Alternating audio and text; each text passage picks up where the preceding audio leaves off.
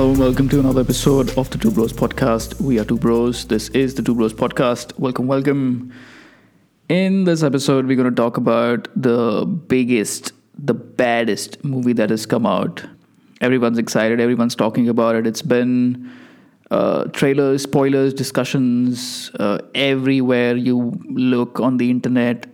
And then it was finally out. And I for one was very excited to see this because not every day do you come across the sequel to the highest grossing movie of all time. I'm, of course, talking about Avatar 2, made by James Cameron.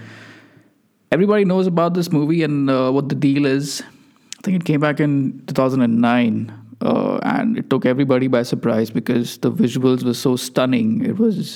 You were transported to another planet for those brief 2.5, 3 hours, however long it was. And you enter the theater with that expectation. This is, and case in point, the tickets for the regular shows were available throughout, but all of the IMAX shows were sold out. In my city, at least. I don't know about the other ones, but that's my point. Everybody wanted to watch it in IMAX, and they were sold out constantly. Even I remember the day it came out, there was a morning 7 o'clock show, and even that was sold out. The minute the tickets came out a week prior to the actual release, they were sold out. And I was like, that's some real hardcore dedication to wake up 7 in the morning, go to a multiplex and watch a movie in IMAX. That's crazy. I would expect that from, like an Avengers movie, Avengers Endgame, for instance. People did go for those really early morning red-eye shows. But with Avatar 2, I mean, it's been over 12 years and people still had that passion. I was a bit surprised and I was a bit impressed, to be honest. But anywho, so I had to wait a good couple of days to figure out when I can get a good seat. And here's the thing, again, with the IMAX, the front and center seats were just gone instantly. You had those side peripheral angle seats, and I didn't want to get those because this is the kind of movie where you want to sit in a good place and take in the visuals, because that's one guarantee. That's literally the only guarantee with this movie, that the visuals are going to be stunning. And they did not disappoint. The visuals were stunning. But that being said, the movie was terrible. And I don't know how it's made $850 million in 2 weeks already, because basically for 2.5, 3 hours, all you're doing is looking at a giant aquarium. And that's it. There's just no coherence. There's no story. Things are just happening. And you're just there wondering what's going on. And a lot of questions to be asked of James Cameron, because we know what a perfectionist he is, and how he approved a script like that without even realizing. And I mean, think about it. Once the movie was done, James Cameron would have seen it, and how has he gone and said, yeah, okay, let's put this out into the world and see how it does. Because I believe now the aura of Avatar, the series, it's the whole movie universe, it's taken a back seat because now we know it can be bad as well. Case in point, in the first 20 minutes, and I lost interest in the movie in the first 20 to 30 minutes as well, because it was so predictable. Come to think of it, if you've seen the first one, to reignite the franchise again, all you got to do is bring these people back, bring the humans back, and then again the war begins. But this time it was so easy. Like last time there was an all-out war, the whole planet got involved and they drove the humans away. Some humans betrayed their own race, and then they took part in all of that. And now they just showed up, and we're here now, and yeah, we're back, and now we've brought our big bulldozers, and the rocket thrusts are just going to burn entire forests, and animals are going to die.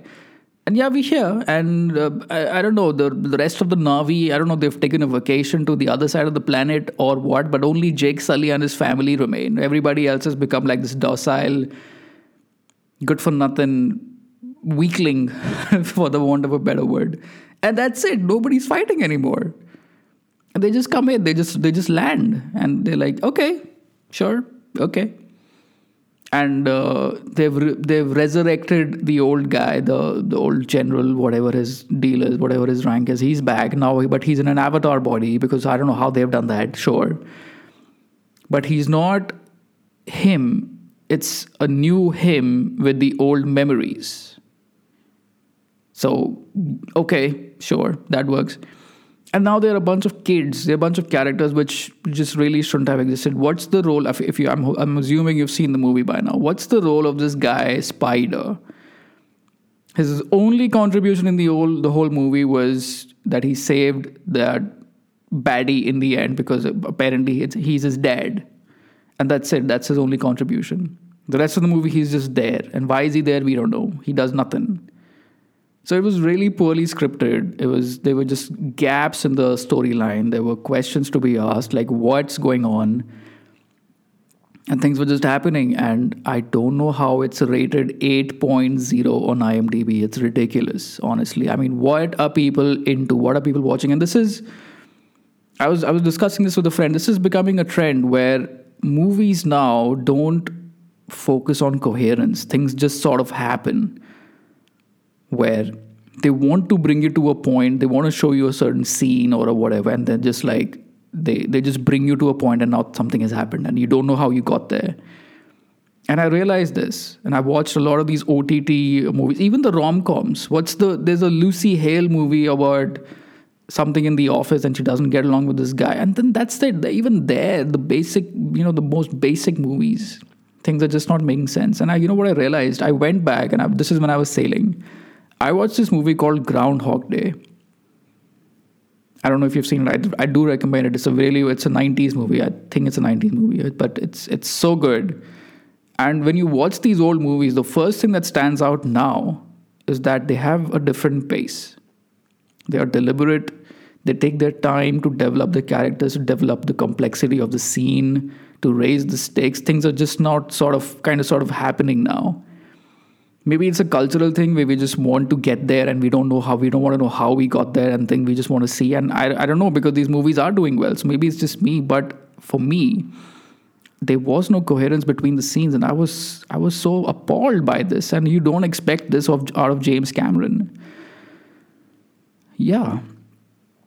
But let's talk about some positives there. The visuals was really good. I mean, it's again, he again transports you to a different planet. The new species, now they've gone into the water. There's a new clan. Kate Winslet is back in the James Cameron movie. Fantastic. Oh, I kind of liked her.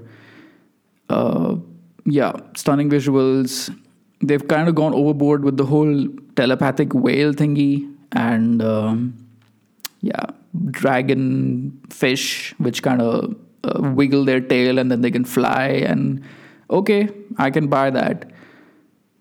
Yeah, so the visuals were stunning, but here's the thing: sit for like 3 hours in a movie like that with IMAX kind of level quality, and you leave the theater being a bit dizzy. And here's the thing: it looked like some of the scenes had been zoomed in, so they weren't as fluid. They had like little interruptions while they were happening. It wasn't a fluid motion. So even the editing was bad.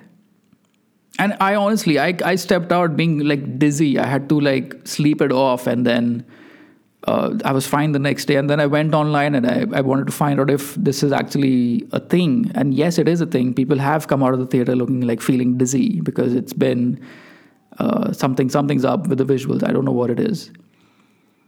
And then let's talk about the duration itself. 3.5 hours. I don't even know. I lost track of time. I was just paralyzed, and I was watching what was going on.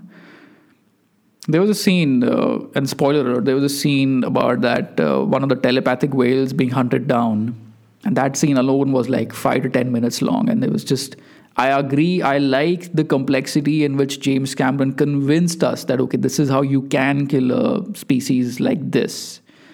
And it was good. It was a lot of detail, but it was pointless. And for what? Do you get a vial full of some yellowish, glowy liquid that apparently stops aging for humans? It just does. And that's a very weak plot. What? Is that it? Is that the best you can do? That's what you get? I mean, come on. some serious questions need to be asked for the story writing. And I was just, yeah, I don't know. I didn't enjoy this movie at all. I went on IMDb, I scored it a 4. And that is strictly because of the visuals and nothing else. The storyline just wasn't there. The kids, why are they calling each other bro and cuz all the time, trying to be hip and hop and whatever? Come on, dude. Nobody talks like that anymore. James Cameron. I don't know how old is James Cameron? Must be 60 plus by now, I guess. I don't know. Yeah. Some really good shots, some really good tech. Really liked the subs, the crab-looking things which can scoot around and grab things and do whatever. A lot of good tech, but again, fell short. Overall, I would say manage your expectations with this movie. Go for the visuals if you want to, because IMAX level visuals are not available in your home screens unless you pay top dollar. Might as well pay, I don't know, $1,000 to $1,400, which is what, $20 in India, $20? Yeah, that's about right. Get the experience, but keep yourself occupied. Like bring a book or like a nice soft pillow. Get your reading done, or like my brother suggested, get some knitting needles. You can get started on that scarf that you've been planning to knit. So yeah, that's a good time. You can multitask, because there's nothing in the story. There's just nothing there. Things are just happening. And here's my hypothesis: James Cameron has a script. And there's a plan for the subsequent Avatar movies, because there are going to be more movies. That's what we're told, at least. Here's the deal. He somehow wanted Jake Sully and gang to end up with the water people, or end up in the water somehow. He just didn't know how to do it. I'm sure there's a good script written, but he just didn't know how to link it, how to make this link with that. And he's just written a terrible movie, and they've just executed it, assuming people are still going to watch it because of the name, the brand, and they'll pick it up from the next movie and they'll make it better. I think that's the plan. I think so. I obviously, I don't know. Maybe the next movie is going to be worse. And think of the Transformers franchise. It started off so well, and then they ruined it. Now, if they do that with Avatar, sad, because it was a good movie. And just before watching this, I went back and saw the old movie, and it's good. The characters are complex. There's feels in it. You feel when the big tree gets knocked down with all those missiles and whatever. And you have tears of joy when Eowa, the planet, assembles all the animals and the dragons and the whatever, and they all fight, and they fight against the humans, and the planet rallies in unison against this common enemy, and that's brilliant. I remember that feeling. But this one has nothing. It's just an empty shell. It's a terribly made, badly executed documentary. Because that's what it is. It's a documentary about the planet Pandora and the underwater creatures. And if you take it as that, it's a very good documentary, that I can tell you, because there's no story. Even a regular David Attenborough documentary has a better storyline than this. So, yeah, like I said, manage your expectations. Be prepared for a long haul. Get some snacks, I guess. Finish up on your reading while you're watching the movie, and you should be all right. You'll come back all fine. But yeah, do watch it in IMAX. It's a different experience altogether. Anyway. So yeah, that was my review. Avatar 2 fell short, dramatically fell short, but somehow people are still paying good money for it. So yeah, that's the world we live in. Tell me what you think. We have an Instagram page now. You can drop us a message. Just search for the Two Bros Podcast on Instagram. You'll find us there. And you can leave a comment, leave a like, tell us what you feel. And I'll be back with the next one. Happy Christmas, by the way. And if I don't record another episode in the next 2 days, then have a Happy New Year as well. And I will see you on the next one. Thank you so much.